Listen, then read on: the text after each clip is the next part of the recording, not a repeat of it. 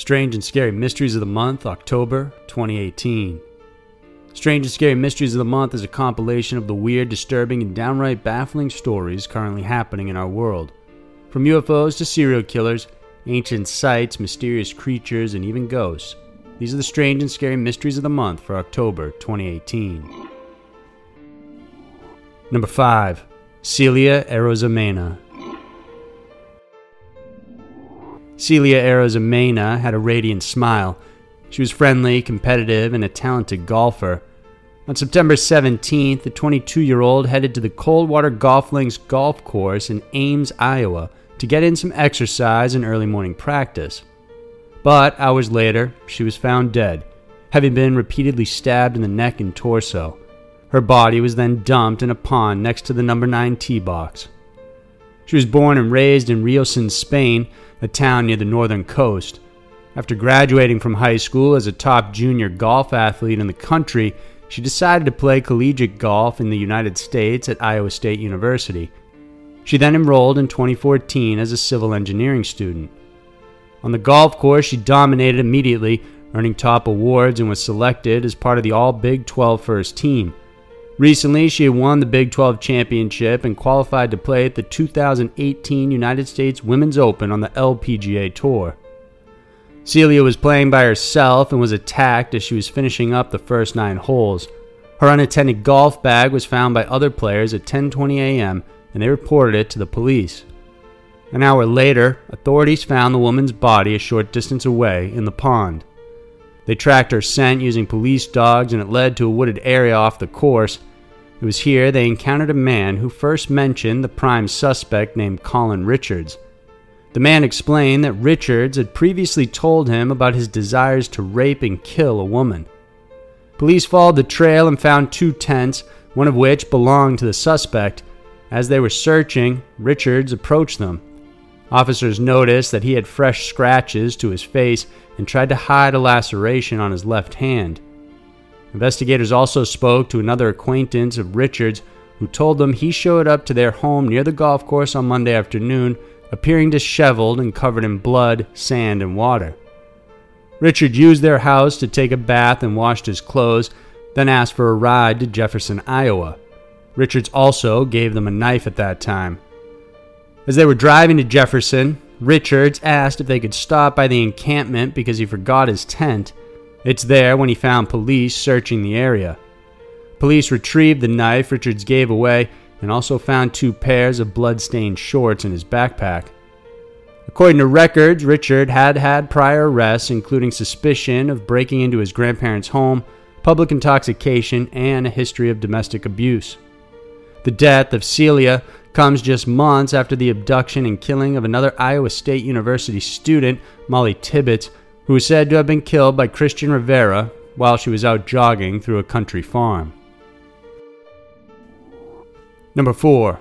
Dog saves man from 50 years in prison. There are times when convictions get overturned because of new evidence, but in the case of this Redmond, Oregon man accused of sexual assault, it took a black lab to save him from 50 years in prison. A plumber by trade, 42-year-old James Horner was accused of sexually molesting a minor and was found guilty by a non-unanimous jury. He was sentenced by the judge to 50 years in prison based on victim testimony and without any concrete physical evidence. According to the victim, Horner threatened to kill her pets if she told police about the molestation. She added, to prove his point, Horner shot her dog Lucy in front of her, killing the animal. Horner was found guilty in March of 2017 and began serving his prison sentence. While in jail, a nonprofit organization helping wrongfully accused inmates called the Oregon Innocence Project sent out forms and Horner filled them out. He insisted he did not kill the dog and that if the animal could be found, then it would prove the victim lied under oath. The Innocence Project began looking into the case. A volunteer tried tracking down the black lab, but it was reportedly given away. They attempted to track the owner but couldn't find him. They looked into Deschutes County and then in Seattle, then along the Oregon coast. Once in that area, in Gerhardt, the group finally found Lucy, the black lab. Tests were done, and there was no doubt it was the same dog. With the confirmation, it showed the girl lied during her testimony under oath. Lucy the dog had not been shot, and in fact was alive and well. As a result, the Oregon Court of Appeals reversed the guilty ruling and ordered a new trial. Eventually, the second trial was dropped and James Horner was released from prison and is now a free man. Upon his release, after more than a year behind bars, Horner thanked the Oregon Innocence Project for, as he put it, helping me get it right. Number 3. College football player kills girlfriend. He said he wanted to be her hero and come to her rescue.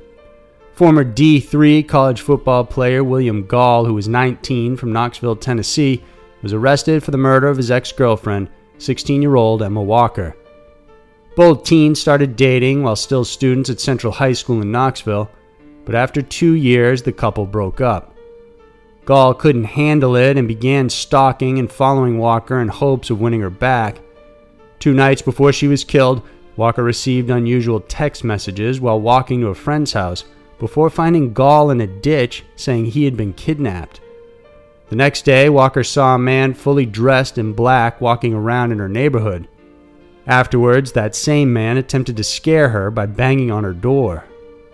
On a morning in November of 2016, Emma's mother, Jill, went into her room to wake her up. She says Emma is usually easy to wake up, but this time around, she didn't respond. She called her name and bumped her leg, but still nothing. Then she looked at her face and checked her pulse, but couldn't find any. She doesn't remember much of what happened next, but knew that she called 911. When police arrived on the scene, they found 2 gunshot holes through the wall that came from the outside. One bullet hit Emma's pillow, while another hit her behind the left ear, killing her instantly. During the investigation, only one name kept popping up: William Gall. It didn't help that he began acting strangely after Walker's death, and his friends began fearing for his well-being. Gall told a friend soon after he was afraid for his life, that he had stolen his grandfather's gun and even showed it to his friend. That friend, Alex McCarthy, was afraid he would commit suicide, but Gall assured him he wasn't suicidal and that he was just scared of these people supposedly out to get him and Emma. When police questioned Gall, his answers were vague. He also denied showing the gun to McCarthy. After the police interview, Gall texted McCarthy asking him why he told police about the gun. McCarthy then called Gall and told him he didn't have any reason to hide the weapon from police if his friend was innocent. Soon, Gall started acting even more erratic and talked about getting rid of the gun without admitting anything. His 2 friends decided to work with police and get William to show them the gun. They wore wires and accompanied Gall to a river where he said he would dump the gun and the black clothing he was wearing during the attack. Once they got there, William put on gloves and meticulously pulled out clothing and other items from a trash bag. Once he showed his friends the gun, the police came in and arrested Gall. Investigators believe the young man faked the kidnapping scheme and stalked Walker's neighborhood and banged on her door. He was trying to create potential suspects once he attacked her. Although the defense argued otherwise, prosecutors said Gall was familiar enough with Walker's home and neighborhood, as well as knowing intimate details about where to point the gun to maximize damage. This year, after a week of testimony with more than 30 witnesses, a jury found William Gall guilty of first-degree murder, along with reckless endangerment, stalking, theft, and possession of a firearm.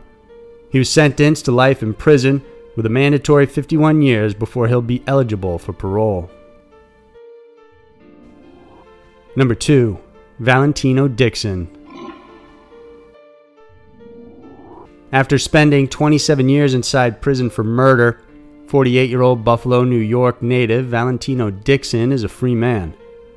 Jailed in the infamous Attica Correctional Facility for the murder of Toriano Jackson, both Dixon and Jackson were attending a loud street party in August of 1991.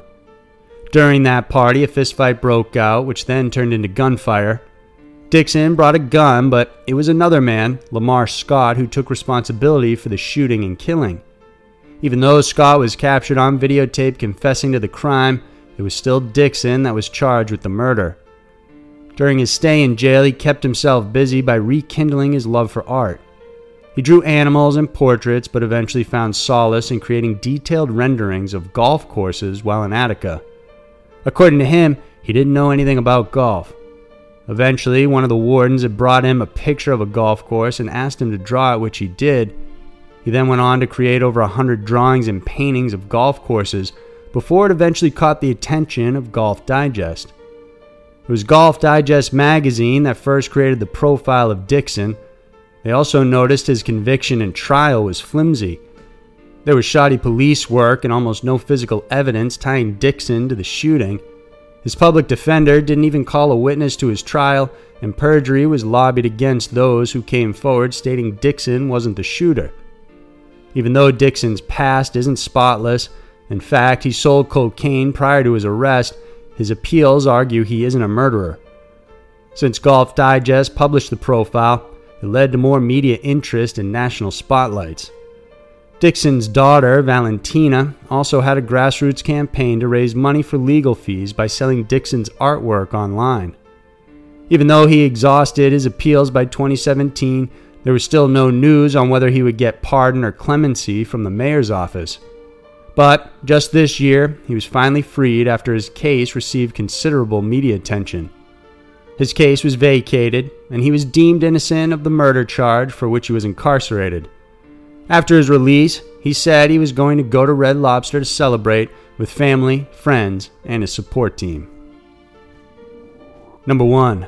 The shooting of Botham Jean. In what is described as one of the worst police shootings to happen this year, Dallas police officer Amber Geiger shot Botham Jean inside his apartment in the Southside Flats complex in Texas. According to Geiger's statement, the officer came home from her job and entered what she believed to have been her own apartment. Apparently, though, she was mistaken and had headed up one floor above hers. The layout for the apartments were almost identical, but somehow she didn't notice. She pulled out her key and pushed it in and opened the door simply because it was already unlocked. She said the apartment was dark and she saw a large silhouette across the room. The officer said she believed she faced a burglar and drew her firearm and gave verbal commands which she said Jean ignored. She fired on the victim twice and only then entered the apartment.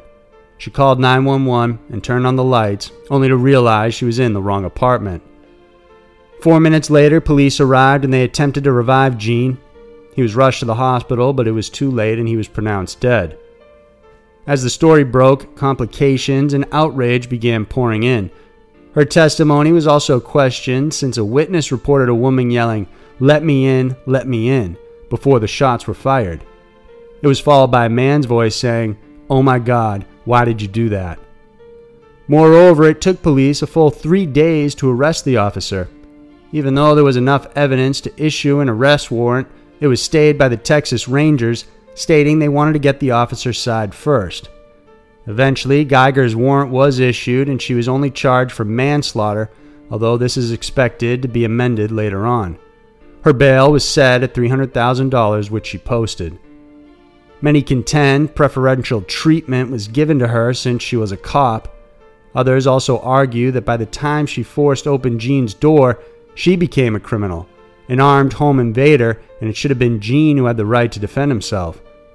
All the evidence points to her intentionally shooting the victim since there was no struggle between the two. On the other side, many are accusing Amber, even her family, as being a racist or having racist leanings. Several photographs of her and her family are being shown around as proof of this. Currently, the case remains open and the investigation is ongoing. Officer Geiger has been fired from the police force and is currently awaiting trial. So there were the strange and scary mysteries of the month for October 2018. Every day we encounter scary and mysterious stories that many of us don't know what to make of. These are just a handful, but there's still so much more to discover. If you enjoyed this video, then remember to subscribe to our channel. We have many new scary mysteries coming out every single week that we're sure you'll enjoy. Thanks for watching, and I'll see you soon.